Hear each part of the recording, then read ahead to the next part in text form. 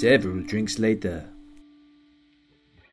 Hello and welcome back to this epic slog that we're going on. We're recording these in order live, so... Yeah, we've no idea how this is going to come out. I've had a couple of beers at this stage and everyone's having a good time. Yeah. So we're just going to try and get through as many as we can, and we apologise for diversions as we go. There's rambling tangents, I think, as we've seen in the previous one, extremely so, but also things are told out of order. Some things are excluded for icy reasons. Yeah, and we're going to miss stuff out. We're going to miss stuff out. But let's go. An amazing time. Let's kick into it. So pre-event. So it's another Hakinia event, right? Yeah. So the idea is, again, obviously, Empire can go ahead. So this had to be put together in a relative hurry again. Yeah. But at this point, Tom, Caitlin, and Phil, and everyone else who helps the crew are just actually like a pretty well-oiled machine, right? At this point, yeah, they are the Eerie Lights events group, right? Yeah, and they're kicking. I think they learned a lot of lessons as well from the first event, and just went for something far more ambitious.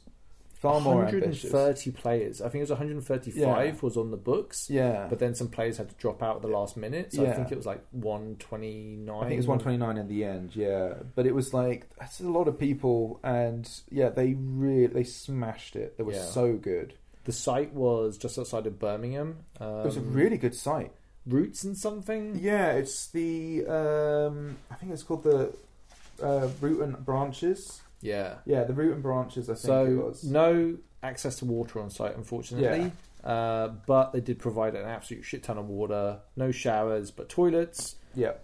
I had a great time. I had an amazing time. And they had all kinds of things. We'll get to the site itself when we get there, but they had all sorts of stuff there. There's one... so to colour the rest of what we're about to say, I had quite a serious thing happen to my back at the start of August. Yeah. I had to go in for surgery, and it was all very, very bad. So basically, I've had to be recovering since then. Yeah. So for the next two events I'm talking about, I really had to kind of take it easy, and I went as a non-combat character. Yeah. And basically, everyone had to lift everything for me from the car. So huge shout out to Ian and Bungle for being so great. And then everyone else. Huge shout out to you for going, dude. I was so pleased you could go. I was over the moon that you were well enough to go.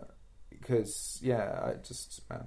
It was rough, but like it was great to get out there and laugh. Yeah, to be fair, it looked like you had a really good time, mate. Taking photographs is like the best thing because I couldn't go fight. Yeah, it was like having the camera gave me an excuse to go to places and experience parts of the game that I wouldn't usually, but also like get to enjoy the combat side of things without actually taking part. And you kind of scratched at it a little bit in the previous event because you'd obviously done photography there.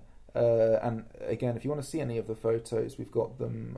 Some of them are on the Facebook page, and others are on the LRP Empire photos page. There's a few videos on our Facebook, but like it's the rest fun of stuff, them, right? So hopefully you get a feel for things and the spirit of everything. But yeah, so basically, like I was very tentative the entire weekend about what I could and couldn't do, but fortunately I could walk around quite a lot, and that's basically what I did. So really, really good. Arriving at the event, we got player packs, and they actually had loot in them because it was another sanctioned event. It was another sanctioned event, and this one had like just way more interactions with PD. Like the plot had been planned out a lot more.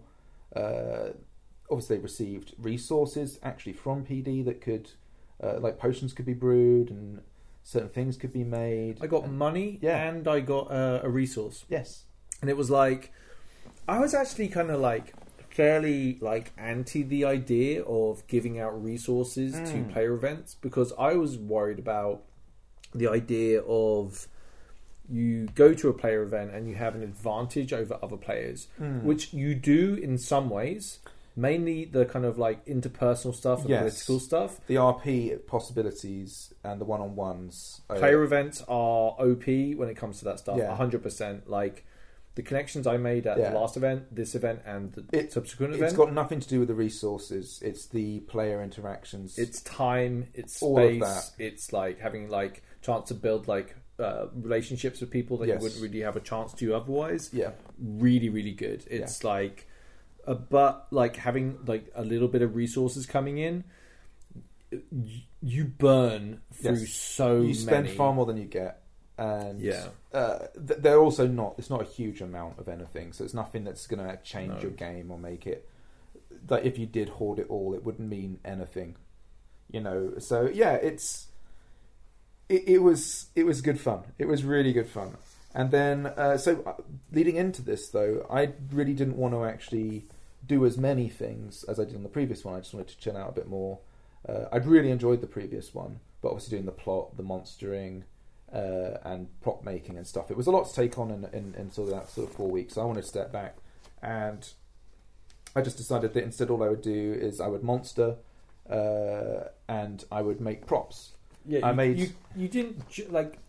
What did you do though? So I made these actually didn't get used, but I'm quite proud of them. They're kind of like these sort of things that can be attached to the chest that have like these arrow wounds that have these arrows that stick out of them. So you could attach. There's 4 of them, so you could kind of mock it up like there's 4 people who've been riddled with arrows, kind of thing. On the field. They all got shot in the chest. Yeah, and, like you put them in your part of your kit, and they kind of sit there, and it kind of looks like you've been taken. So we can set up corpses and stuff. So I did that, and that was quite good fun to make on the prop side of things.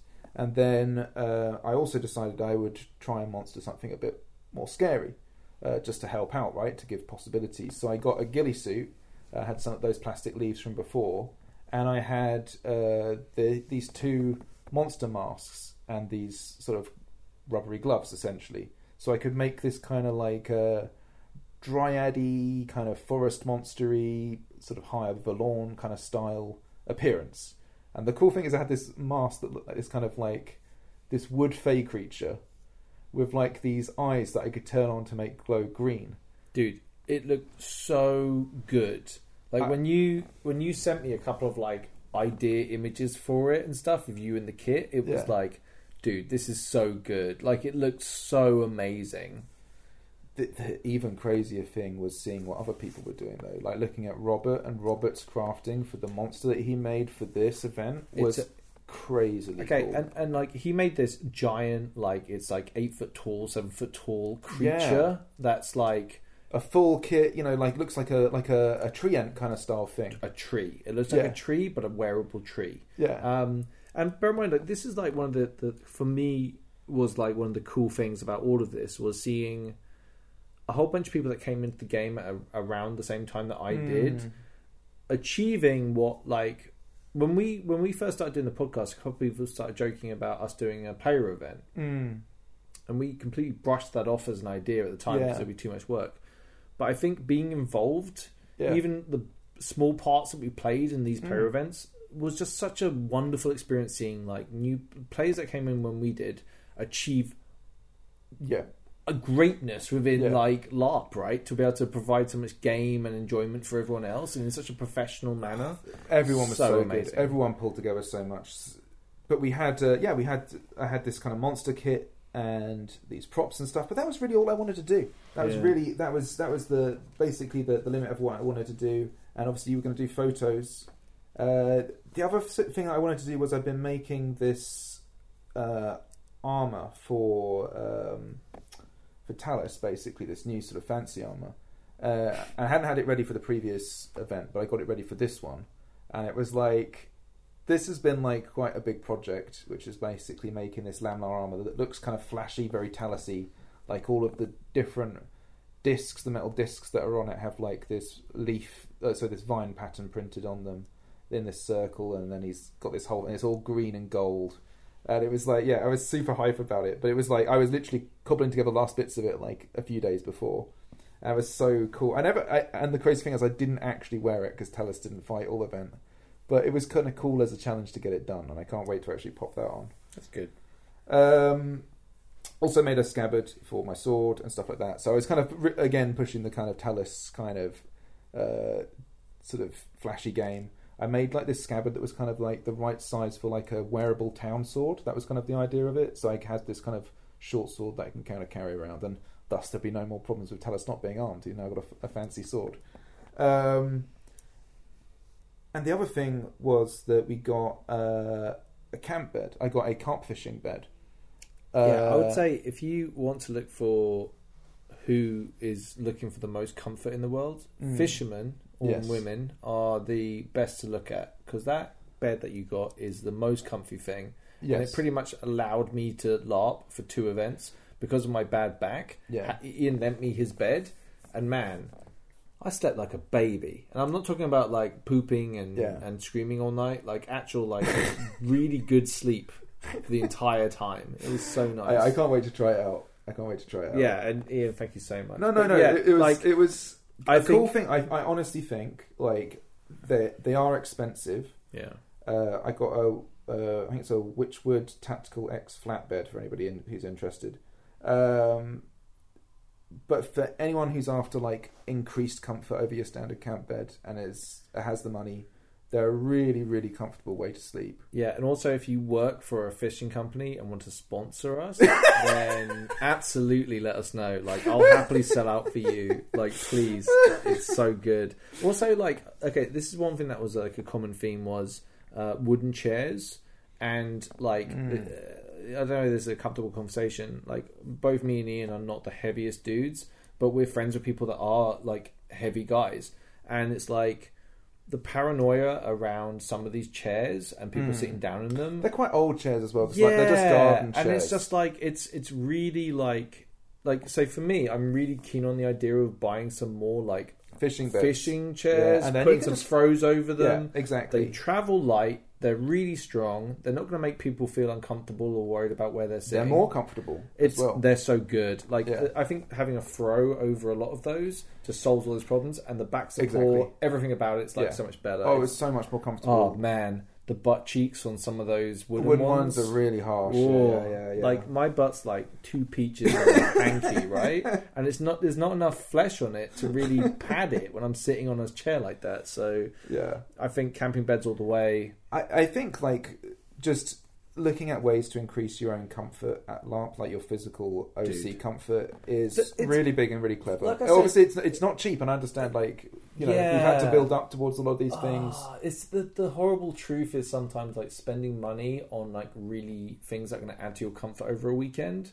Are so worthwhile. Yes. I.e., fire, bed, seat. The awning that we have, which is a massive indulgence, which is this fold-out sort of 3 or 4 by 4 meter awning that we can kind of put up and erect the fire under, set the seats under. It's a real luxury, but that as a feature in the camp, I think it improves the comfort so much. Yeah. That coupled with fire and chairs. Also, it turns out in England, sometimes it rains here. Yes. So it's often good to have something that you can kind of just sit under while still being in character.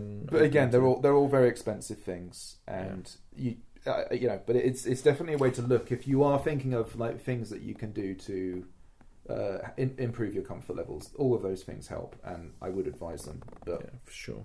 Right, let's get into the actual event then. So, actually arriving there, me and Bung arrived, and it was just like, it was the letdown of not being able to go to Empire was like, this was so good, arriving at the camp and seeing how big it was. Huge camp. My goodness. So, the camp even had, because it was actually a camp that was used for their own LARP, so they had like a structure under which you could, say, set up a hospital. They had another structure which was like a kind of, it looked like a ship, like a wrecked ship, with like a throne in it. So you could use that as like a place to sort of actually like have meetings with an audience that was under a roof.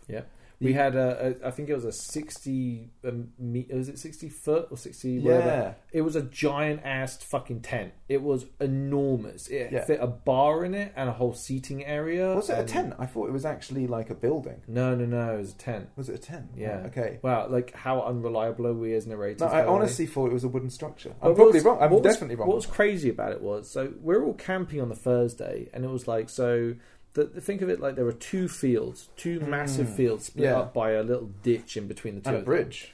Which was really cool. Which was also cool. There's fairy lights on it. Yeah.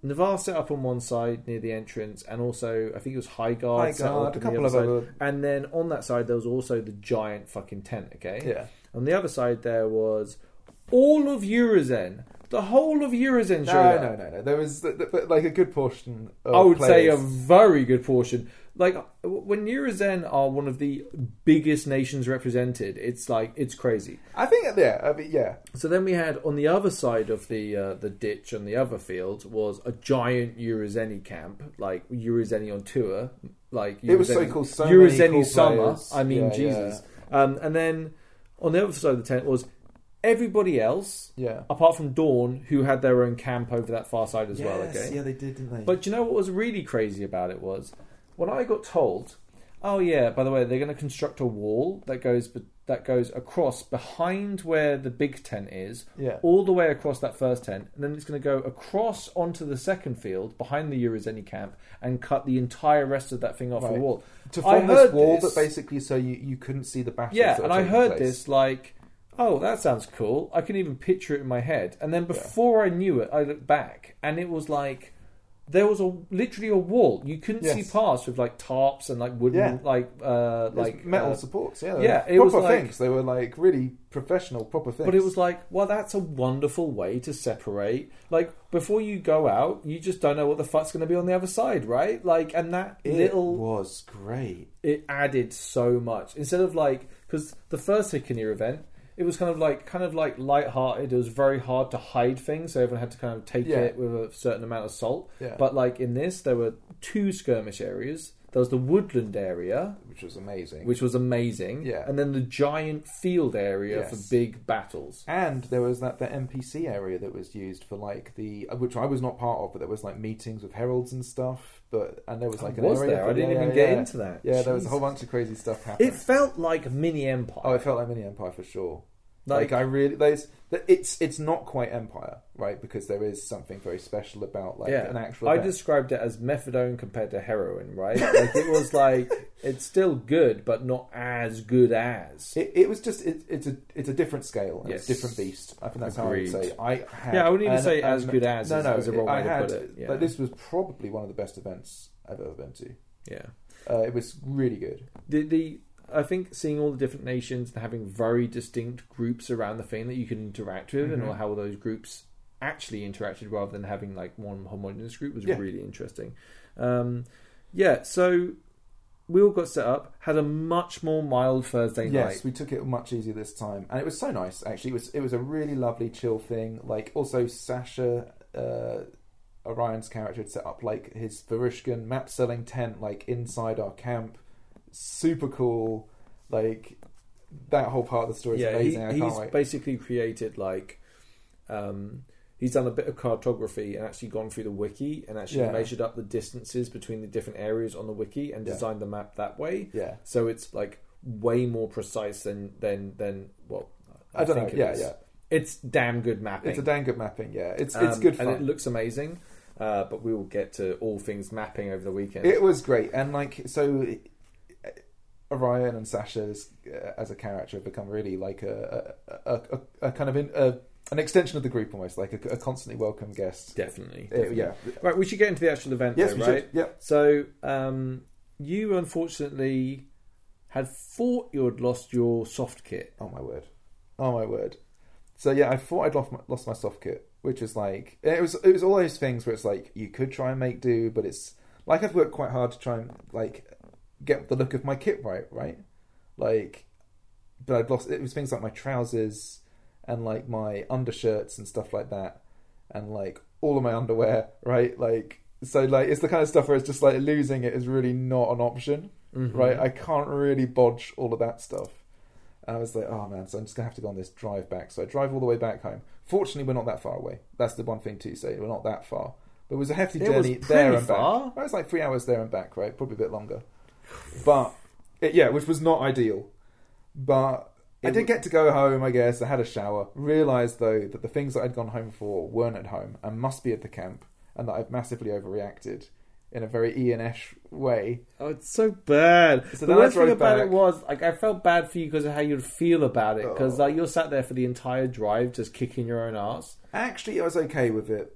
I kind of, I was alright with it, to be honest with you. It was kind of annoying, like, for the first, 20 minutes, and then it's like, you're just driving, and I knew I'd be back, right? Mm-hmm. So it wasn't really a problem, and there was plenty of time, because that's the benefit of obviously coming on the Thursday and having the Friday. If you realise if you've forgotten something, you're not kind of already there. So you already been there for a while, and you can leave pretty early. So came back though, and basically found it straight away. It was just standing literally under part of the awning, and I just hadn't brought it into the tent, and that was that. So check everywhere before you make a very rash decision. It was savage, but honestly, I'm jealous of the shower. So yes, there you go. So we had some early skirmishes. Now, I actually was not as involved really in a lot of things regarding plot and all of that. So I went on a bunch of skirmishes as a photographer. Yes. So I got to kind of like break the fourth wall a bunch of times in this, where I got to kind of like go behind the scenes and see what was going on. And basically, they had like a little woodland area where they could have these little woodland skirmishes against the Valorn. Yeah. And they were running them every half an hour, and you had the same crew. They took it in turns of 4 hours or so of crewing. Yeah. I can't remember how long it was. Oh, man. Like, there was some special shit going on back then. Well, I was the monster for one of them. Yeah. I think that was a Saturday when you were doing stuff. We should just, like... over the course of the weekend, I got to take pictures of different groups of skirmishers against players. Mainly what it involved with a bit of smoke. People come into an area, they fight some Valorn. Maybe an Ent flies out and tries to kill them. Bit of a fight. They deal with the Valorn and then get out of there. These developed over the weekend to a whole bunch of different things. So there were like some wacky shit happening later. But one thing I want to go into like real quick is how nice it was seeing the bond that the Valorn crew had. When you're monstering together and you're doing several rounds of things and you're just hanging out. It was so nice seeing the bond grow so quickly. I took a few like group pictures, but like trying to sum up, like everyone's a little tired. They've had a couple of skirmishes. They're into the Froggos at this point just to get some energy up. And they're having such a lovely time. And it was like, but they were all so unified in wanting to give the players that came through the best time. Like, I took this picture that I still, like, I'm gonna win a LARP award with. Which was... This? There's a picture... That was at the... There's a picture of just... There's a scene of the Valorn and the heroes fighting in the woodland, okay? And then in the bottom left-hand frame, there are just 2 feet point straight up in the air. And I know the one, so good because it's just like, I'm going to call it like dedication or something, because it's just so funny to have these 2 feet, like this guy's like fallen over and it's like his feet right up in the air, and it's just so good, the dedication to it. So that was a sort of vibe that was happening back there, and good times were had by all. Really, definitely. Really nice. You helped out at the hospital. Yeah, so one of the things, obviously once skirmishes started happening, we had to form a hospital and get a triage area up. Just putting that together was like, it was done in a real kind of a dash, because I think somebody had come through who was injured. We had to sort of start putting all these things together, and I was actually not that involved. This is one thing because I know a few new players that are new to the Physic game. Yeah. They were like part of setting up the hospital. Yeah. So it's these little... like, if you're a healer and you're going to an event, setting up a triage station near whichever gate is going to be happening or whatever the entrance is a really good idea. And it's a really great way to kind of like bond people around you to play the game. Yes. Play your game that you want to play. And the healer block for the entire weekend was just on ham. They were just having the best time. Like, there was so much fun things. These skirmishes go out, they get Valorned, like they get miasmed, people get thrown out. Traumatic injuries, like, bear in mind our friend Jeffrey, who is a Dawn player, who did the Dawn episode with us on the Nation episodes. He's there throwing out serious injuries to what they call traumatic wounds to people. Like, bam, you get a traumatic wound and you get a traumatic wound, and it was just like so much fun. There was like peril, but at the same time like good times. That's what I love about LARP. Oh, it was so good. Like, and setting up the hospital was great fun. We kind of go through it together, pull people in, got them for treatment and stuff. And like Sophie, who plays Fionn, I think, really did an amazing job actually like orchestrating a lot of stuff with like the hospital the whole time. She's a really good example of a player that kind of like just, you can't tell how inexperienced they are. They just grab game by two hands and played their game. You know, good. like so good. Yeah. Yeah, like if you're being treated by Sophie, you would not know how little experience she has on the field.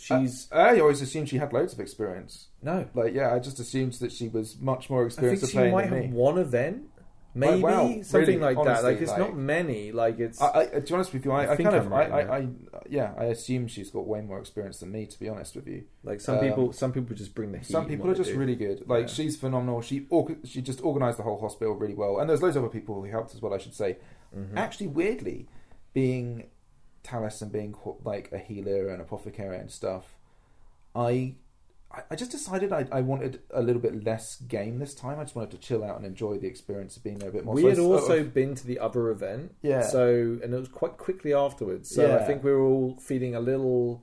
We'd gone through a lot of stuff that we wanted to do, and then we were like happy just to experience the event. Yeah. Right? In the end, actually, we got drawn into a bunch of stuff. We got drawn into a bunch of stuff, but it was one of those things where I kind of wasn't as much a part of it as maybe I would be in the future, because I'm really up for the hospital game, by the way. It's so much fun. So Sasha set up his little camping area with all of his maps out and all of his wares, okay?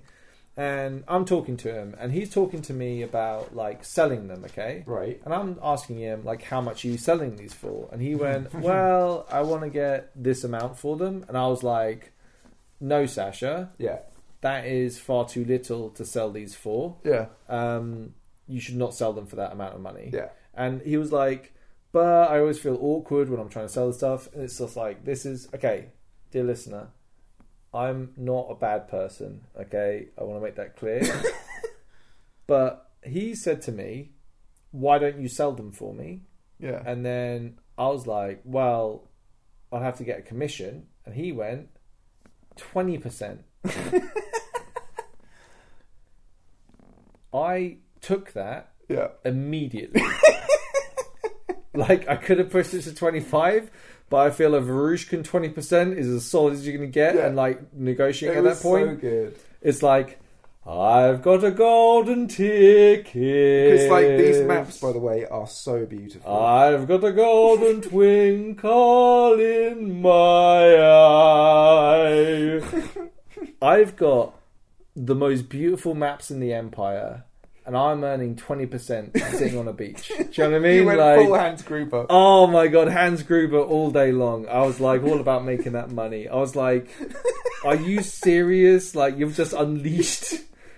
Like, this isn't pocket change either. It was just so good. And it was like, what's great about selling Sasha's maps are, they're fantastic. They sell themselves. Any salesman, like, loves a product that just sells itself. Yeah. Like, people started sniffing around, having a look, and I was just like... You were pulling people in to have a look. It was so good. I loved it. It's like... It was really good for you as well, I think. Right? It was a really nice part of game that you could properly sink into. I can't do any of this stuff. It was really great for me to have something like a real purpose over the weekend was to shift these maps, try and get some money for Sasha as well, right? Like, it was like... It was really good. It was really good. Anyway, I do a whole bunch of wheeling and dealing over the weekend, come out of it with some serious coin by the end of it. You helped me as well. Let's not forget, you helped me sell stuff. We'll get to that later, but that was a lot of fun. I feel like brokering might be my thing. Dude, you're really good at it. Like, I think I'm like legit now after the weekend. I'm worth 20%. Yeah, like I'll make it worth your while to sell your product through me. Like I can say, like I'm going around, like I've basically made these potions and these herbs and my books that I've been making. I've only got a few of those left. I'm walking around with them and I'm trying to sell them and not having amazing success, right? Gellert comes out and just starts shifting product, and I'm like, these are numbers I can't reach. This man's worth every penny, and I'm not even paying you. Yeah, I'm not even paying you. But it was more like he saw Talis trying to sell it, and it's like, it's worth more than that. It's worth more than that. An artist really struggles with the value of their own art. I think that's one of the big things when you talk about actual like professional artists. That gap between them undervaluing their stuff and then being willing to actually charge the value of what it's worth. You helped me sell my second box set of my book. Like there was only 2 box sets. I think we're charging too little. Like we had far too much interest at that price point for that.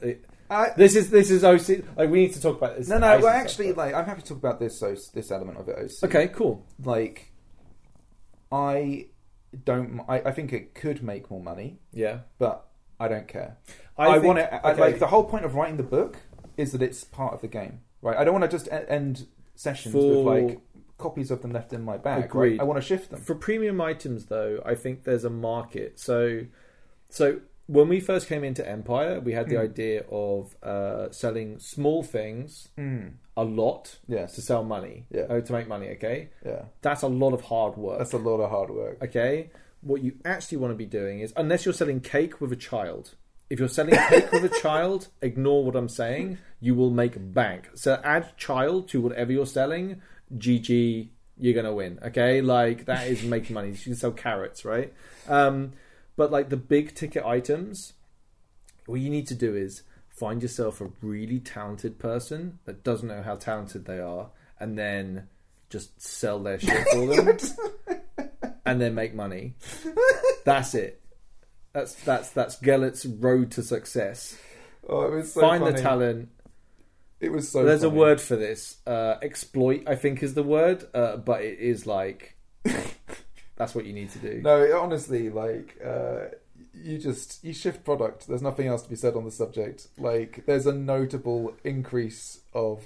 But I think it's more like when I'm selling stuff, I'm never dishonest about what I'm selling. No. It's like you just basically need to let people know what you're selling, what it is, and then like and why it's special, and then players will come to you. I literally had a thing. I won't say who it was, but in the Eurozeni group. Yeah. I come over there with a bunch of these, and immediately, by the way, I'm also saying, here is these maps, here is how much they're worth. If you want this, like you're gonna have to let me know and put coin up. Otherwise, if someone else comes along with a better offer, I'm gonna have to take that offer. Yeah. Okay, there are no other offers. Yeah, there is just the impression of other offers, and then people just start reaching for their wallets and trying to gather coin. There's one gentleman he had a throne and resources. Right. And I was like, well, we'll have to take them, but I would want a higher markup on the things. Then he got his broker in, and she came over and was like looking at all this stuff and was just like, this is worth this much, this is worth this much. And he was like, okay, how much would you play for then? And it's just like, that's the markup price. And it's like, well, let's do that trade then. Yeah. And it's like, just to give me the coin. Yeah. And this is all playing out, okay? Yeah. Sasha saw this interaction and literally had to walk away. As the creator of the product, could not hack the kind of intensity of the bartering and how hard... Because Sasha would be like, just take it. Please take it. You clearly love it. Just enjoy it. Like, that's Sasha. He's such a lovely person. Yeah. But it was like so much fun seeing people like... gathered together all their money to pay for a thing. It's a beautiful object, and they're getting a bargain. I actually think it is actually kind of cheap. Actually, to be honest with you, this ties back into what I'm saying though. Like, to be honest with you, like I've made a lot of potions and weird herb things that actually I think are probably worth a reasonable amount of money as well. Mm-hmm. There's a lot of time and effort gone into them, but again, because there's been a lot of time and effort gone into them. One guy bought them, who was a great player, by the way. I won't mention his name because I don't know, but he bought a map. Because a thing he had built was on the map, featured on the map. Yeah, that's how detailed these are. And it was like, I don't know what the value of that is. Yeah, but I think it's whatever you have. So I actually work for a map department for a research library, and there's a really interesting thing that's happened in history, which is essentially people who make maps need to make a living just as much as anybody else, and in the past they will have approached people and said, I'm surveying this area, I'm making this map. If you could fund it, there might be a possibility of having your property listed on this map and with a title. and of course then they got funding, and so it's a very real thing, right? That like you can see why like that is immediately appealing, right? You're interested in that. Like, I think for the price, like I'm already selling it, but it's like even in your own home, yeah. Like, how cool would it be to have a map of an area in-game on your wall? Yes. But have stuff you had made in it. Yeah. So every time you walk past it, it's just memories and what awesome. I mean, again, like, obviously, we're talking about things that Sasha can do. But, like Ryan can do, sorry. But, like, what if you did, like, personalised maps showing where people's banner locations were on the map? I mean, really. You know what I mean? Like, anyway, I've got a golden ticket. I won't do the whole song again. But selling maps, selling your stuff, like, really, really good. You were phenomenal. So, hats off. Do you want to go into some of the craziness that was happening in the camp over the weekend? Yeah, so you're probably about to go a bit deeper into this than me, to be honest with you. I don't know whether I can. Yeah, I didn't have too much to do with the plot throughout the whole event. What I do know is that a stone was placed into the hospital. Yes. And this basically started giving off an aura that was affecting people. And the decision was made to take the stone out of the camp. Yeah, it had an aura to it. Yeah. So this was... mages show up, detect magic. Yeah. This has the whole shebang, a whole bunch of things like trying to insight, whatever I don't know all the ins and outs. Yeah, I don't know. This is beyond my pay grade. There were priests and there were mages there, and there was lots of people trying to do their thing. Also, there was rumours that this stone had been dropped off by somebody dressed in blue and white robes. Ooh, right, and blue and white robes, that kind of tends to sort of like make you think of certain nations. Urizen, for example, maybe something in Dawn, something like that. So, or some suspicion started going out, like who is this? Can we find this person? I don't know how that played out, but that sounded very interesting. The rumour mill yes. in any event is... But that's how people get lynched, right? Like, that's how people actually get lynched. Well, things got very feisty as things went on. Yeah, things got very, very spicy as things get on. Well, we'll get to feisty but, later. So the decision was made by Lanius to basically get the stone out of the camp. Out of the camp, yeah. Right? I think that's reasonable. And basically, he was going to take it out originally, but then there was a...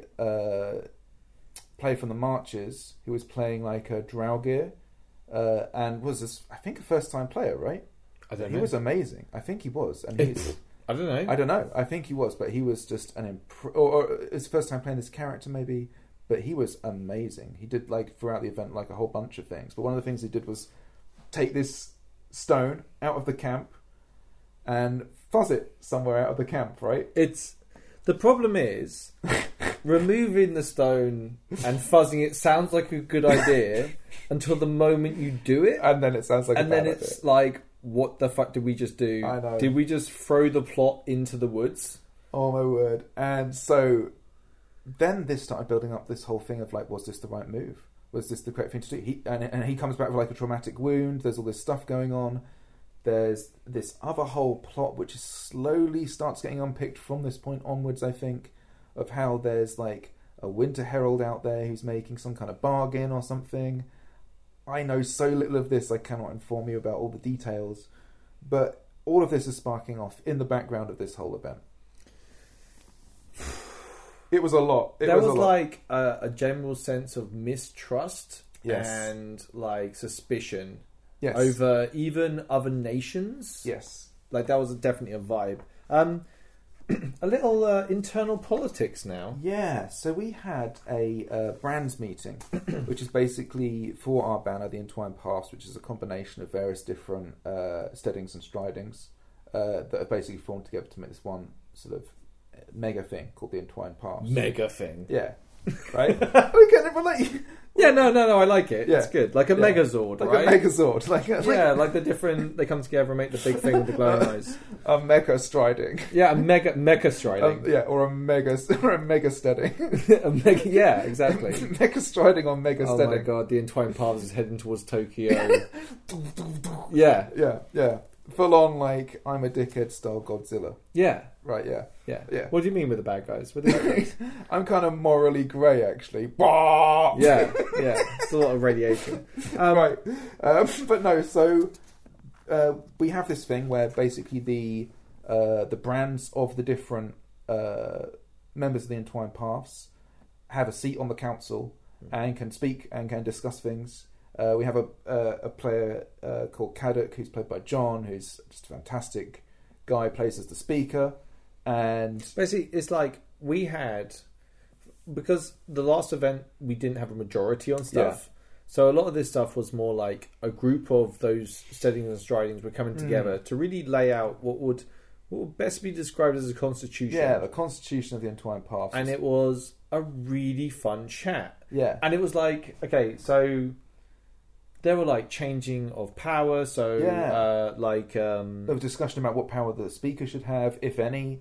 And everyone was so respectful of the circle. Yes. And who's allowed to speak, like, for example, that we have, like, obviously voting positions and advisory positions. Yeah, how they interact with each other, where the power actually lies, all of this stuff. And it's like, we're kind of setting up a kind of, it's very feudal. It's kind of like the chiefs of each thing are the absolute, like, the top, but they're legislator or whatever. They answer to their subordinates. But they aren't. Yeah, exactly. Yeah, right. And the advisors on each subject have no vote on anything and can be completely ignored and actually voted out. So there's loads of. But the consequence of those experts speaking on the things they're expert about and those details being ignored would be spoken of, right? It would be noted. Yeah. Like you can have that kind of thing. Like it's basically any like political like graduate is like they're like it's really fun talking about it and going through the nuance of like legalities and how things will approach with this. And dude, this is coming from someone who, when we first started, was like, I never want to do any meetings ever. Yes. Yeah. And now I am like balls deep in this meeting, having the best fucking time. It's so good. Like, but also like I like the power dynamic between Talis and Gellert. Like, I asked your permission to speak. Yeah. Okay. Like, and you were like, speak freely. And then I was like, I could feel like tacit approval of stuff that I was saying and other stuff. It was really fun interacting. There was a really, like, over the course between the two events, there was a whole thing of, at the end of the last event, for Talis, the question was resolved, right? About where his kind of heart lay. His loyalties. Yeah, and his loyalties and all of that. Like, but one thing that happened during the course of the event, which is a bit further in the future, but it kind of links in now, so I'll speak about it now. So was Lanius approached me, and he had like this. He basically had the conversation about with me, and was like, and I think you're where you need to be, kind of thing, right? And I was literally about to approach him and say the same thing, like about what my decision was, and he got me like this pendant, which is like this owl clutching these three arrows. And it's just like and it's like the owl is the symbol of like the crystal skies, and then the arrows, obviously all this it was super cool, right? I was really touched by it. That's awesome, right? And it was like we embraced, and it was proper I'll always like try and help, right? Like I'm always there, but this is where I need to be, kind of stuff. I got a really nice, genuinely really nice character resolution to a bunch of stuff. But I think that's what's cool about story, right? Like. Even by and D&D players will know this, LARPers will know this. Yeah. Sorry, excuse me. Arcs happen naturally. Yeah. And you should just enjoy them and then be aware of them when they happen, right? Like I would also agree that arc, that wave of the character arc's over, but there's another wave coming. It will flavour everything that comes after it. But that very specific thing, and I think that was the hangover for 2 years. Yeah. So therefore, having a chance to process that and get it out is so good. Yeah, it was a really cool thing to do as a group, and it was exactly what I wanted from the character. Mm-hmm. Like that is exactly what I sought out for.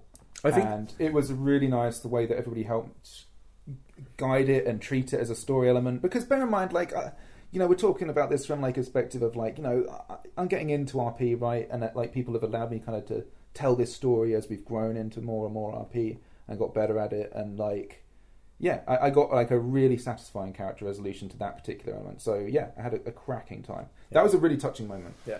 Okay, songs and stories, mini songs and stories. Yeah. Oh my word! So this was run by Vic 2 Feet, who is Justin's character, who is known as the big guy from the earlier episodes, who Yeah. is now also played as Keaton previously. I got like, big homie feels for Justin. Like getting a chance to hang awesome. out with him and game with him is really, really He fun. came over to our camp a bunch of times. Was hanging out. We had just a top class fellow, and so he was running Songs and Stories, and there were just phenomenal performances. Right, bear in mind, talking 129 people. Mm-hmm. There's so much talent there. Like people doing beautiful songs. I mean, there was this guy, I think he was from Dawn. I'm terribly sorry if I'm wrong, but he was so talented and he was doing all these different things. Justin's putting out some absolute bangers, kills his voice on the first night because he's just belting them out. They're so good.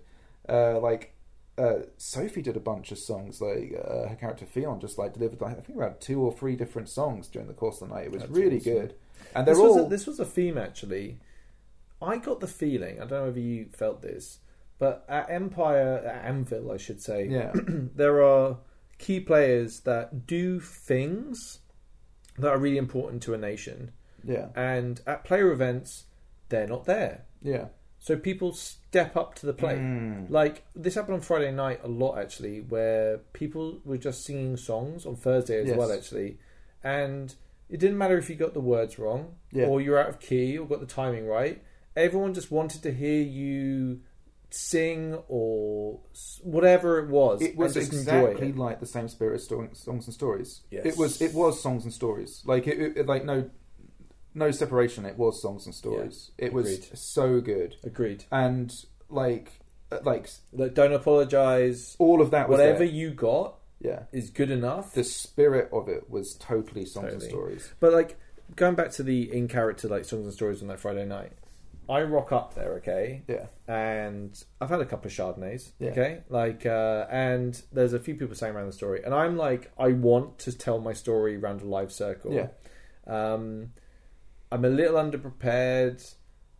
I didn't quite have it right in my head before I did it. But, you know that moment where you're okay, I don't know if everyone else feels like this. When you have something that you're kind of nervous about, and I'm one of those people when I'm standing next to the thing I'm nervous about and I have to go and do it, I'm thinking about it all the time, and it kind of eats me. Yeah.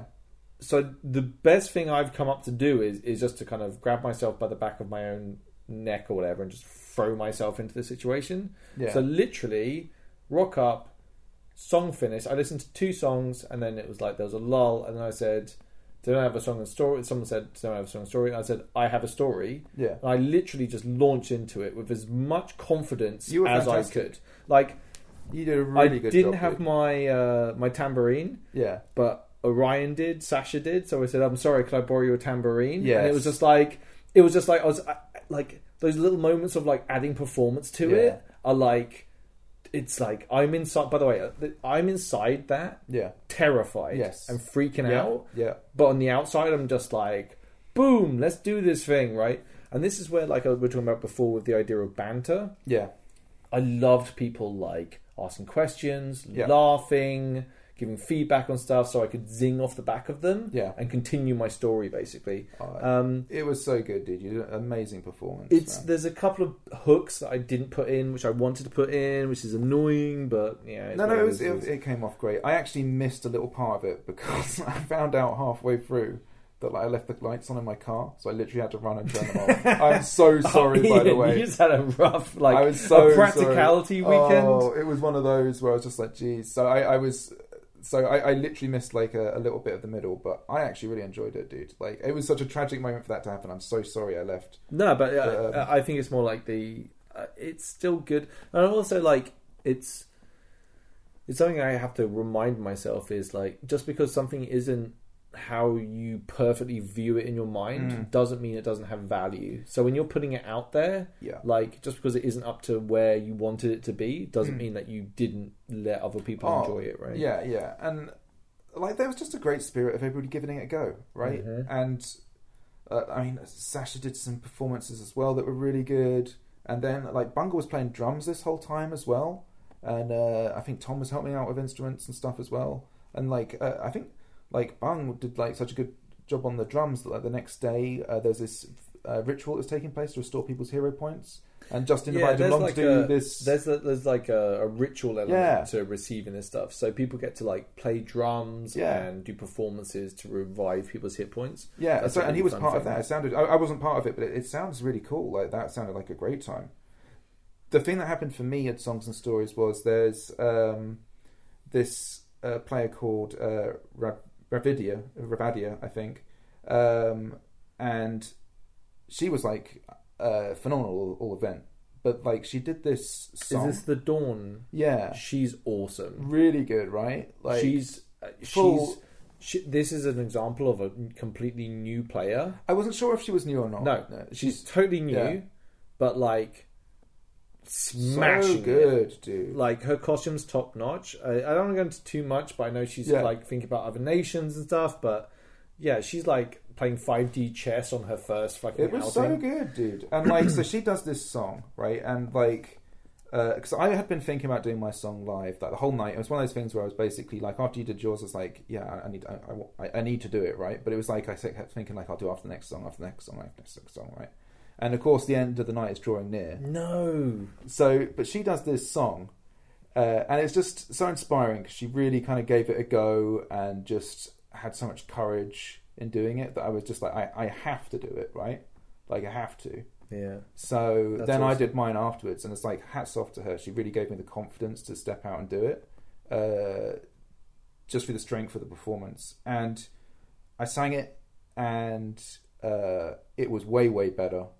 And I slipped up once, but only briefly, and I got to perform it how I wanted to perform it. Like there's a bit at the end of the song where I talk about like. Basically, life can be swift, a mere flicker of sand. And like I'd wanted to do this thing. It's really simple, right? I just wanted to pick up some sort of dirt from the ground and rub it between my fingers and throw it as I say it, right? And I got to do that live in front of the fire, like throwing it into the fire, and like delivered like the end lines of the song and stuff. And it was super rewarding. Like everyone, it was by that point as well. It was quite a small crowd of people because this was right near the end of the night. But yeah, walking away and knowing that I'd actually performed it better. Was so good, dude. I felt really great afterwards, mate. That's what it's all about. That's exactly what the fuck it's all about. That was probably like one of the main parts of my event. Just actually doing that was so good. So like massive thanks to Becca for that. She was great. She was actually like a really welcome part to a whole bunch of my like couple of weekends. Yeah. So yeah. Anyway, let's keep going, Ian. Yeah, into Saturday. Ian, we're so slow right now. We need to keep going. We're doing all right. We're into Saturday. Oh man, do you reckon we're going to be able to make the whole thing? We'll finish this one, but we'll see where we go. But like, no, we're into Saturday then. So okay, it kicks off with a battle against the Valorn, right? Yeah. And like this, we're talking now a lot bigger scale battles than we've had before. Okay, actually, I'll do this one. Yeah. Okay, so me being photographer. Yeah. I was like lovely skirting through. Oh, I just want to say, like, I really want to touch on one point. The crew for the skirmishes were absolutely fantastic. They gave their time and effort, and they were so good. Like little things, like one of them said to me, "You should be wearing a high vis while we're doing these things." I'm like, "That's a really great point. High vising it up is a really good thing, so it doesn't confuse players." But like. Really, they were just so good. The crew, by the way, I just want to say, you're spot on. Like everybody I worked with was professional, super safe, wanting good game, guiding good game. Yeah, really, so really good. So Saturday morning comes around. The one half of the field is like getting ready to go. Okay, and it's like it's all of like Navarre and a few other different groups are going to like suiting up, and I'm like, oh, sweet, like everyone get ready. Right, I'm gonna go and look behind the curtain. So I literally. Go up to the curtain, I pull it back, and I go through, and it's like a whole different world. It's like there's Valorn, there's Erzatruniel, there's Ents, there's a giant tree man. Yeah. It's like I'm like, holy fuck! There sure are a lot of you, and not many people behind the curtain that's about to face you. And I was like, this is gonna be bad. This is gonna be very bad. Like big monster characters. Everyone was fucking hype. Everyone got to sleep the day before. Like everyone's good to go. Yeah. The battle is like Erzatruniel way at the other end of the field. Okay. Yeah. They're all sitting there like, "Cooey, come get us!" Rah, rah, rah. Yeah. Imperial forces go through the gate. They spread out. Yeah. start advancing down the field. As they're getting like engaged with the Ezetruniel, that's when like the Vallorn spawn start coming out from the back, behind them, from where they were blocking them from the exit. Also joined by ents, like tree, like normal sized tree people. Yeah, so I was dressed in my kind of woodland monster costume, essentially. Which is like, there's 3 of us. Which is surprisingly simple when you actually went through it with me. Yeah. Because my interaction with it was like, as a kind of enjoying it in game. Yeah. And it really is just like, it's a ghillie with some extra stuff like fake leaves on top of it. thrown over it, and a mask. Yes, and then 2 gloves. That's it. And it's like, boom. Fucking forest monster creature running along, high speed, terrifying. Hopefully it was that way. Like the mask sells it all. Actually, the mask is a really good mask. Agreed, the mask is really good. But you made like a little gang. I got like one picture which is really really nice, which is a guy like after the battle, which was one of the M people raising his hands in the air in celebration of how much fun he had. And I think that's a really good representation of it, right? Like, you had Jeffrey following around Tom, who was in the big monster suit, and he can't hear shit, and he's being guided around, and everything's going well. But basically, the battle, everyone advanced forward, hit the Ezetruniel, then they get invaded by Vallorn. They have to try and do something, I can't remember what. I can't remember. A ritual. I think there was a ritual something. that had to take place. Yeah. Then they're like, we need to get the fuck out of here, and then they're trying to leave. Robert's trying to like guide people. Like everything's a little bit nutty. Yeah. And then they kept on getting hit by wave after wave after wave of baddies. Yeah. Until it got to that bit right in the middle, right, where everything got a bit crazy. Yeah. It broke down into like sort of like 1v1, 1v2 fights at stages, and a couple of Navarre went down. Yeah.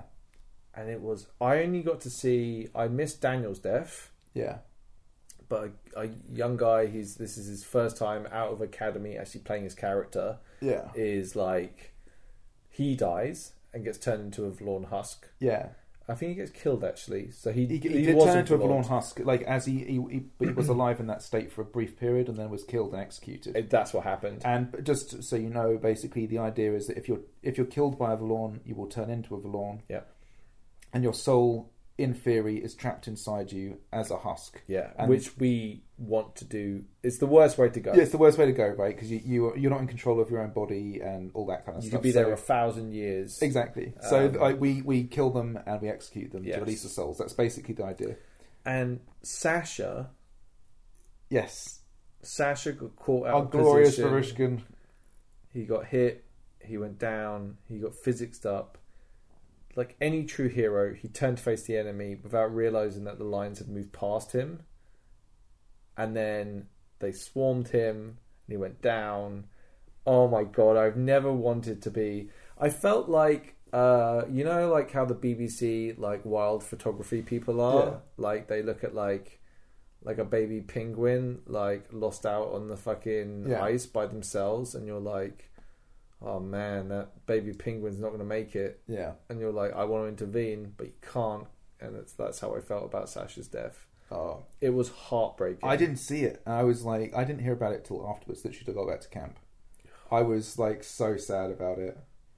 Everyone was. Like, Sasha had such I was massively sad about Daniel's death as well, right? Because like Owain, his character. Yeah. Like and there was another death as well, by the way, I think. I'm not No, I think there's only 2. There was another one during... oh no, that was somebody else, a different part. Sorry. Yeah, no, I think there's only 2 in that battle. Yeah, but, it was like... but Daniel's character dying was like... Owain's been a character who Talos has kind of been sort of semi-acting as like a teacher for like healing. Yeah. Like, I haven't, to be honest with you, I always felt bad because it wasn't like a part of the story. Daniel's like a young guy, and but basically we're a real fan of the Burden Boys, basically, right? Good. Like Daniel's got 2 sons, Richard, who's Callaghan, and Daniel, who's what's Daniel? Well, he's dead now, isn't he? Owain was his character. Owain, yeah.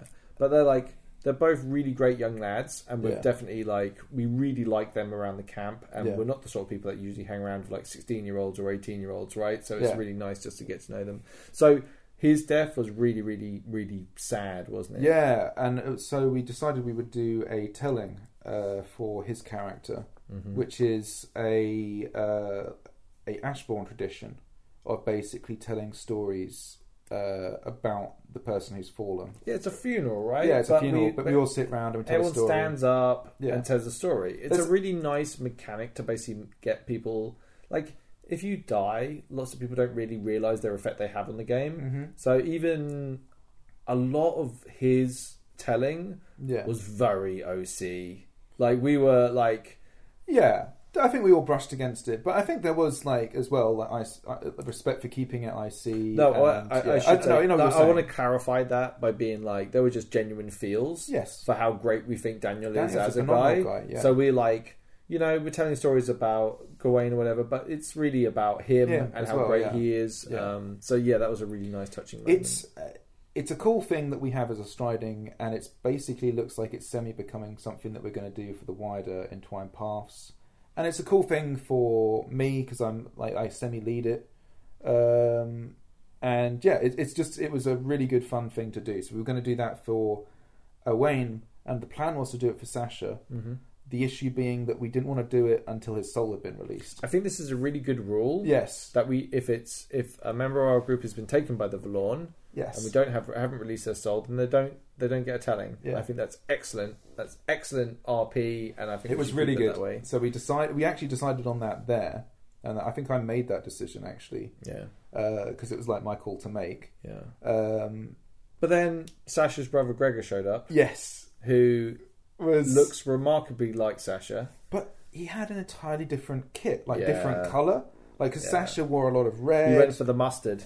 And then he came back with this kind of mustard costume, but he also had this cool hat that had all of these kind of symbols on it. Yeah. And then he played it in fact, he'd been coming here to have a word with his brother because he was actually the guy who made the maps, and his brother was taking a cut from it and stuff. I was like, me and Sasha made a deal. He was like, I'm his broker. I make 30%. Yeah, you upped it by 10%. He was so good. He was like, that doesn't sound right. And I was like, I'm just testing you. It's only 20%. Yeah. But it's good that you figured it out so far. Yeah, so just like your brother. And then it's then we went back into business together. It was so good. Yeah, and it was you just hit it off where you were and went about selling maps, and it's it was a really cool moment. He came back. Because the thing is as well, Gregor is actually a separate character as well. Yeah, and that was. Oh really no, cool. he's definitely different. Yeah, different from Sasha. Yeah, they're not the same person. They're not the same person. He did a really good job of it. And bear in mind, he had to. When you die like that, you have to throw it together pretty quickly. Mm-hmm. He did.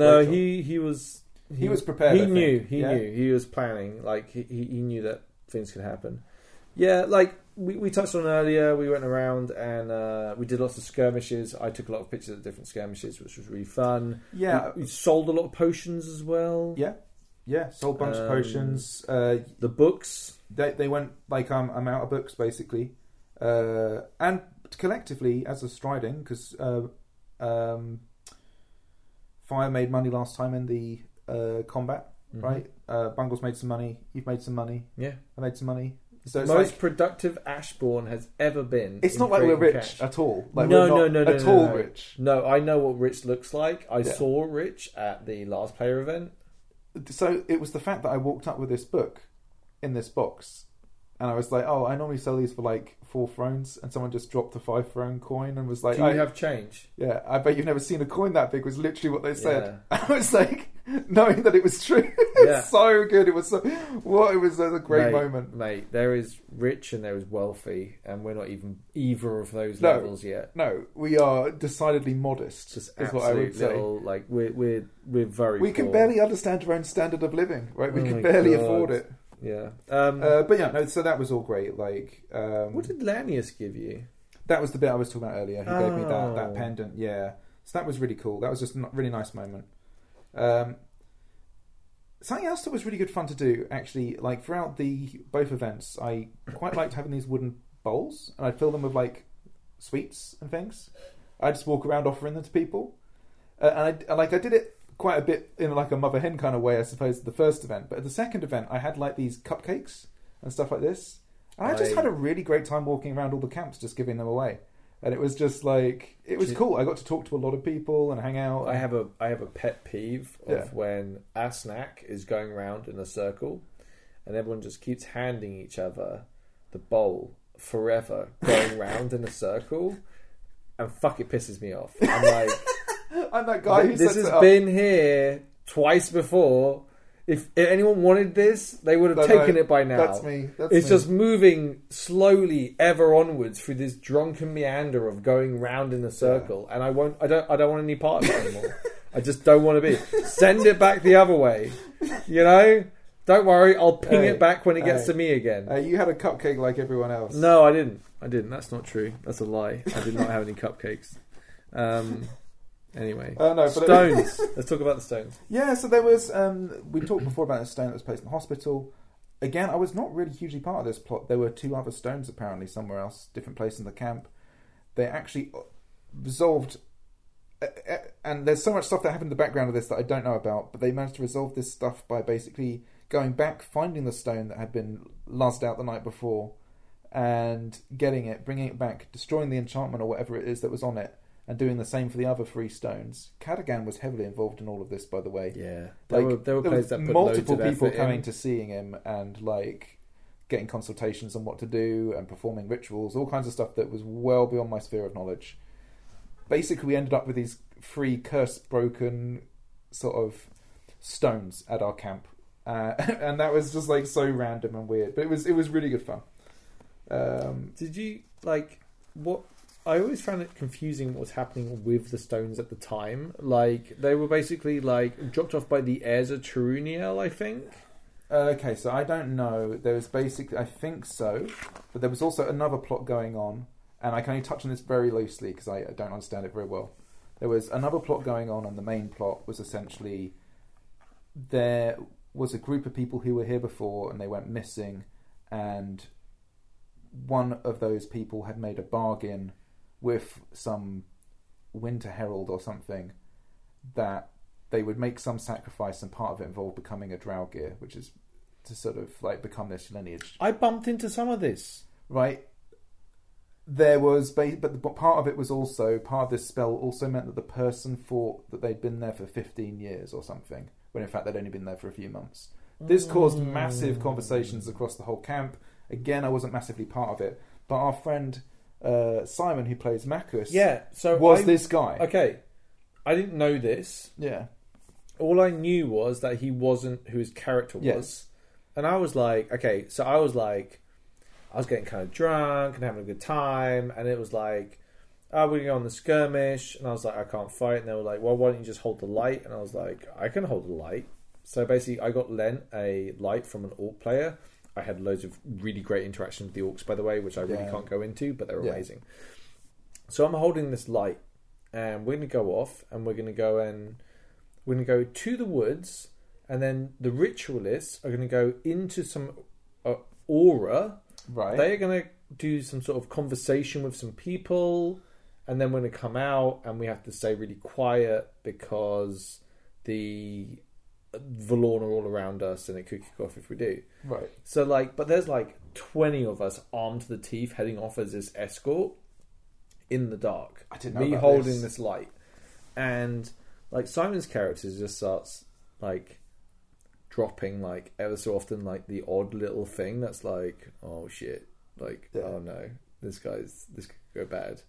So it was me and Becca, the Dornish person I was talking about before, were I'm giving her looks this shit's about to go fucking south right fucking now, and I'm talking to him hey brother, why don't we relax, why don't you tell me your problems? He's like, no, we made a deal, you're alright. And he keeps on trying to escalate up, and I'm we bring him back down again, escalate up, and we bring him back down again.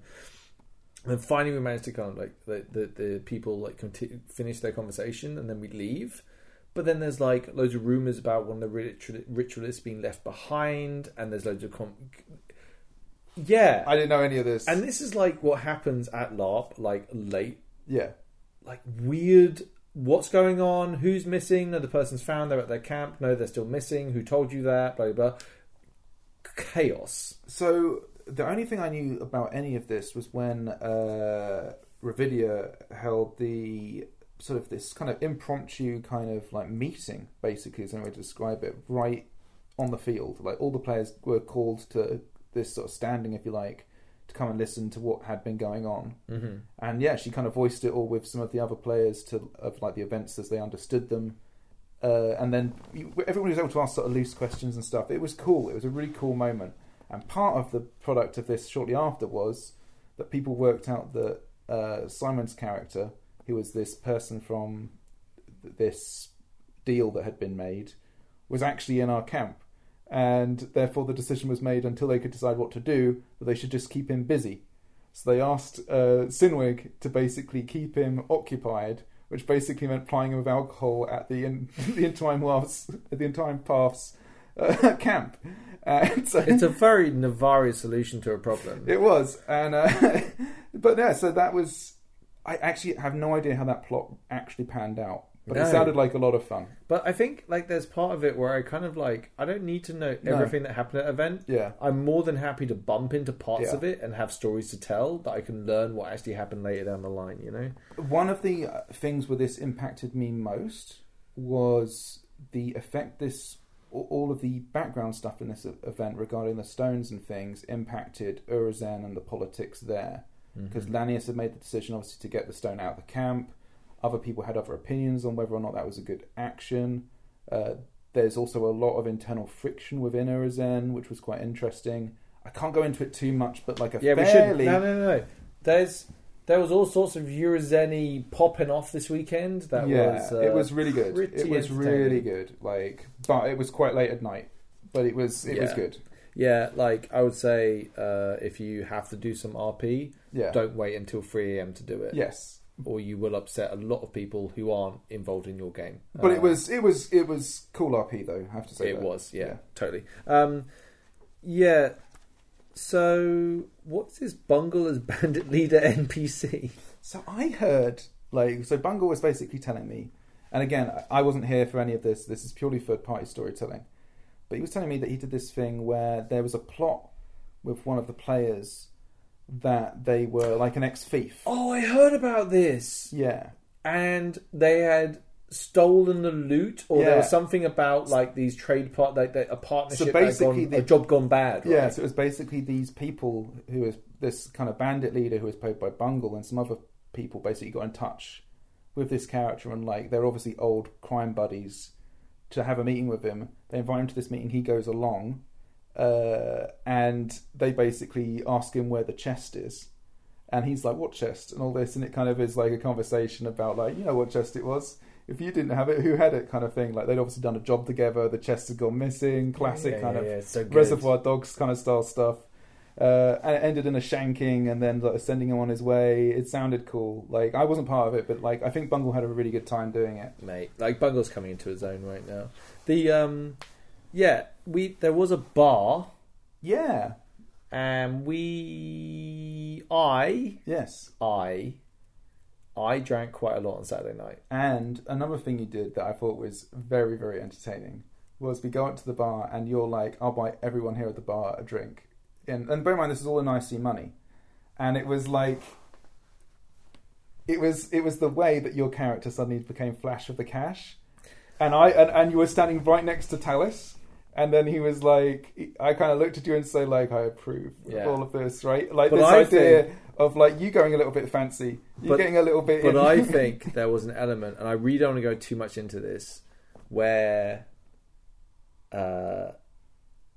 Talus doesn't know quite yet, but he's might have got an inkling that Gellert Ashbourne is more than he appears to be. Yeah. And he's getting his fingers into many different pies. No, we know about this. Yeah. And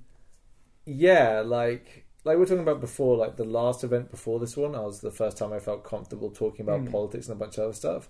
Like I was holding court like at Fallen Queen, right? Like I was just like, I got into like a conversation with a new player and we went pretty hard on the political stuff. I even had to go up to the guy and be like, hey, I'm really sorry. And he was like, I was like, hey, I'm really sorry if that went too hard, like politically. He was like, no, man, I loved that. Like, new player, really, really loved it. But yeah, it was cool. It was just like as a character element, you being suddenly Flash with money, and pretty good, right? It was really nice. I loved it as being Talus, right? But it's prosperous. Yeah. You share what you have, right? Like it's not about holding up. Because like one of the kind of like underlying currents has been like Talus is a little bit like, you know, he kind of spends the money he makes kind of thing, and then to see your characters kind of do the same in the same sort of Well, thing. Kind of. I think that's how Talus might view it, but it was cool, dude. It was really cool. I loved it. I want to quickly bring up some very fashionably dressed leaguers. I've never felt like, whenever I hang around with leaguers now, especially this group of leaguers, I always feel poor and underdressed. That's exactly how league should be. Yeah, like, it makes you feel exactly how it should like be. You are in your place, peasant. It's coming Navarre. Like, their costume game is like so good. It's professional level. It's like on brief. It's just, I think one thing about like the events that we've been to, the kit quality and what that allows to be as the world building around you is just such a high level. Yeah, like people look exactly where they're from. Yeah, but with character. Yes, and it's really special. People have really taken kit into wonderful directions. Like the quality at the player event was phenomenal. Like everyone was on point. Right, so I got pretty drunk on Saturday night. Right. And I was around the campfire, and one of our members had mentioned how he had heard Dawn, a member of Dawn, oh my word, say something. Right. And he said it as a passing comment in conversation. Yeah. And what he heard Dawn say, a member of Dawn say, was "Death to Navarre." Right. And Gellert went off on one. Okay, firstly, you can't let that stand. You can't let that stand. Okay, so just for context, everyone, before this goes too deep, right? Yeah. I'm having a pretty chill time. I'm walking around, like, I'm pretty relaxed at this stage. I'm pretty much ready just to sit my ass down and enjoy the end of the evening just chillaxing. Yeah. And then everyone's like, Talus, you seen Gellert? And then they were like, because you might need to go and calm him down because he's gone off to Dawn because they've said death to Navarre and he wants, like, he's going to kick off about it. And I was like, what is... I think one thing I heard was that it described it as Gellert's gone to start a war with Dawn. Yeah. And I literally marched across that field and just started yelling about how unvirtue it was. One, I wanted to know who did it. Yeah. And then I wanted their side of the story. Yeah. And then there was an accusation. And then members of Dawn defended that member. And I was like, how dare you defend his actions for saying that? All I want is an apology. And it escalates so much, man. Because like, you have it was just Dornish so pride, good. You have and it's like it's late as well, so everyone's had a drink, and it's just this crazy yelling at each other. Definitely a drunk, angry man fight, but it was really good fun. Yeah, got my apology for the record, just in case you were curious, dear listener. But afterwards, I left. I got taken to one side by some Eurozenis, right? Who said you might want to meet someone. Okay. And I met a person who really didn't like Dawn. Right. Who gave me many reasons why Dawn aren't very nice. Right. You sure you can talk about all this? Well, I'm going to talk about it in the way that is like abstract, but my only point to illustrate this is, I don't think it's a secret that this person doesn't like Dawn, by the way. But like by doing something dumb, and it was dumb, to go and like kick off about something that's like really like OC me, it doesn't care. It's such a, of course it was an offhand comment, right? Like it was such a dumb thing to say, and like everyone's having fun. I'm sure it was like half OC, right? But I see, the honor of Navarre has been fucking besmirched out of loyalty, and like you have to deal with that shit, right? Like this game, but that leads into other game, right? Like, and that's one thing I'm learning more and more is like sometimes like by taking the option and being the extreme of a thing, it opens up so much more game than you would otherwise. Like, so I think there's parts of the game, right, and I've kind of found this, where there's parts of the game where I'm happy to just play out a fairly like mundane stride, right? And but there's other parts of the game where I want to push and be the exception and have people challenge me on points, right? That's the whole point, right? Is to have like contest in action. But it's oh god, that's a beer burp. the way that kind of like helps other people play the game and have the better experience is what it's all about, basically. Oh my god, I'm getting burpy. Let's keep going, Ian. Yes. Yeah. Okay, so we're kind of getting to Sunday, I think. Yeah, we're probably brushing over some stuff. But let's keep there's going. Not too much to talk about Sunday. There was the big battle, basically. Well, actually, that is a big thing to talk about. The big it is battle a against the huge Jotun. thing to talk about. So the Jotun battle on the Sunday. Yeah. The opposite was true about the numbers. Yes. So I would say it was at least 2-1 in favour of Imperial forces. Potentially. I don't think it was quite that much, but it was heading that way. I would say it was. Yeah. I would say it was. But the Jotun was supposed to be... they had a grave and they were supposed to be digging it up. And that was really cool, 20 minutes of RP and they would win. Yeah. But what actually happened was... yeah. The Imperial forces came out and just ruffle-stomped everyone. Yeah, pushed us off the objectives so quick. The Jotun had been supercharged. Yeah. That didn't matter. It didn't matter at all. They got ruffle-stomped. They kept on respawning. Yeah. And basically, it was a jolly good time for every Imperial force that took that field. Yeah, there was a couple of times where we like pushed them in certain sectors and stuff, and people went down and stuff. But they like the thing is to remember it as well. Sometimes when you're in a battle. And it feels like you're getting beaten really badly. For other players on the other side, other parts of the line, it's actually quite desperate. This is talking from me photographing. Yes, you're a photographer, and it's like so. I had like it's slightly different from being in those moments. Yes, and I think like honestly, like I shouldn't take away. They were a wrecking machine. Oh yeah, they worked so well together and doing stuff. They were amazing. There were, and I hate mentioning it. Okay. Let's talk about not taking calls. Yeah, I mean, so... Not taking calls is very real, and it happens, and I really don't know how it happens. Because, okay, there was a shield, there was a line of polearm weapons and other things from the Jotun, okay? Yeah. They were deliberately designed as a block to work together, because they all had strike down. Yeah. They were approached by a line of heavy infantry from the Imperials. Yeah. They all said at once... Their call and then strike down, then hit down on the Imperials. There were 6 of them. Not one Imperial citizen was struck down. Mm.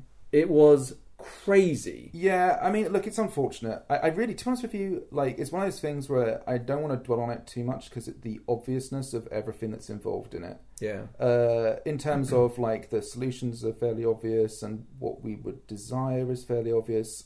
I think what it means is more like I think for some players they don't know what the calls are. Oh, that's a very different thing, but a very true thing. I think that is true, and I think there's something to be said about like there was a really good player pack at that event. Yeah, that literally had every single call written out. Mm. So if you're not sure at all about every call that you can have. If you don't know what ability and power does on your weapon, look it up. Yeah. Right? Like these are things that you kind of have to bring to the game. Yeah. I also understand that in the intensity of battle, it's sometimes hard to hear. Yeah. Right? So I would always like to give benefit of doubt to players. Yes. But it from my point of view, it did seem a little silly at times with the lack of calls on that battle. That would be my only critique. Yeah, there's so many elements involved in all of it, and basically when I'm monstering, and like I was in both the battles, I'm just there. I'm providing fun and challenge where I can, right? Mm-hmm. And ultimately, I get killed a lot. That's kind of my job. Right, like it's just to get killed a lot and to try and make the act of killing me pleasurable and to provide peril along the way. Right, that's it. Right, and I can buy into that a fair bit of the way. Obviously, when there's certain things where you're like, if you'd taken that call, we could have had a more expansive moment. I find that disappointing. Right, like for me, it's like I want to play the game. Yeah. Okay, like I don't want to be. Like when Ifan died, I could have made a very clear decision to either ignore the call, when everyone had passed me by, pretend that my leg was healed and then run back. Mm-hmm. I had all of these options to do that. Yeah. And I chose not to, and it was one of the most rewarding experiences I've ever had in the game. Yeah.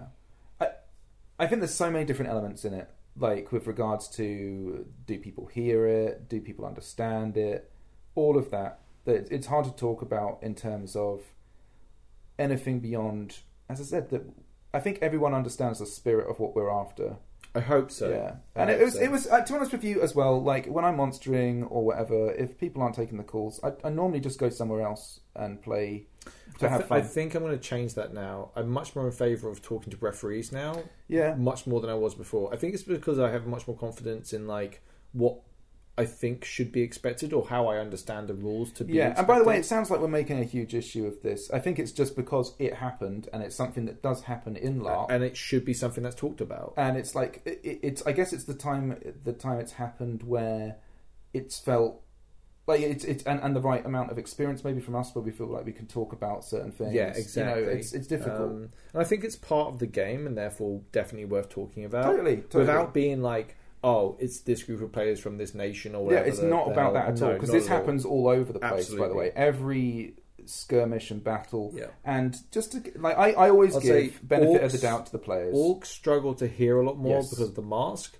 If you're in a creature costume, so I had this even harder. Actually, and this is how this can happen. This is why you always have to give it the benefit of the doubt, right? I'm wearing my monster costume with this mask on. There's a bunch of times, there's 2 instances that happened particularly.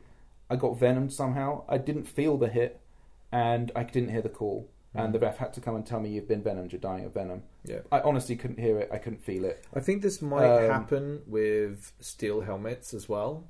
Yeah, I wouldn't be surprised. Hearing definitely gets reduced. Dropped off. Yeah, I honestly couldn't hear very much at all. Yeah. And then the other time that happened that was interesting was I got taken down as this monster, and I'm basically getting jabbed by Brad, and who plays Vespasian, and another Urizeni.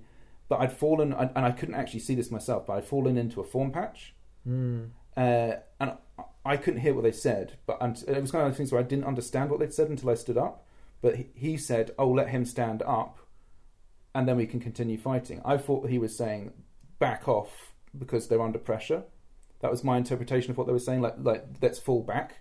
So I stood up and I attacked him, right? Which was obviously he was letting me up OC in order to make sure that I was safe. I think that's fine. It was fine. It was fine, but it was just one of those things where it made me think like how easily you can mishear something when you're wearing a costume like that. I think there's something to be said between 2 mates fighting compared to 2 strangers. Well, he didn't know who I was in the costume. That's what I mean. But a lot of people can take like undue offence at someone else through purely like whatever. I think generally the LARP community is really good. Is to be honest with you, the end thing I'd say on this, like I think there is always going to be a certain percentage of players that are selfish, unfortunately. Yeah, and that's just the way it is, right? Like, but I think the vast majority want to play the game in the best spirit possible, and that includes like dying, risking it all, right? You count your counts. Yeah. You take your cleaves. Yeah. You take your strike downs and your paralysis as like a good citizen, like you should. You know? It was but generally, just to be honest, to round out that battle, it just was a really good battle. Yes. To be honest with you, I had a really good time being a Jotun. I was absolutely shattered at the end of it. Well, you gave the whole Jotun force gave so much. I was like they kept on getting respawned and going out there and giving it their all. I went out for every respawn, and it was just like... And I died a lot, right? Yes. I died a lot. A lot of people died a lot, yeah. But it was a really good fun battle. Hopefully we find it entertainment for them.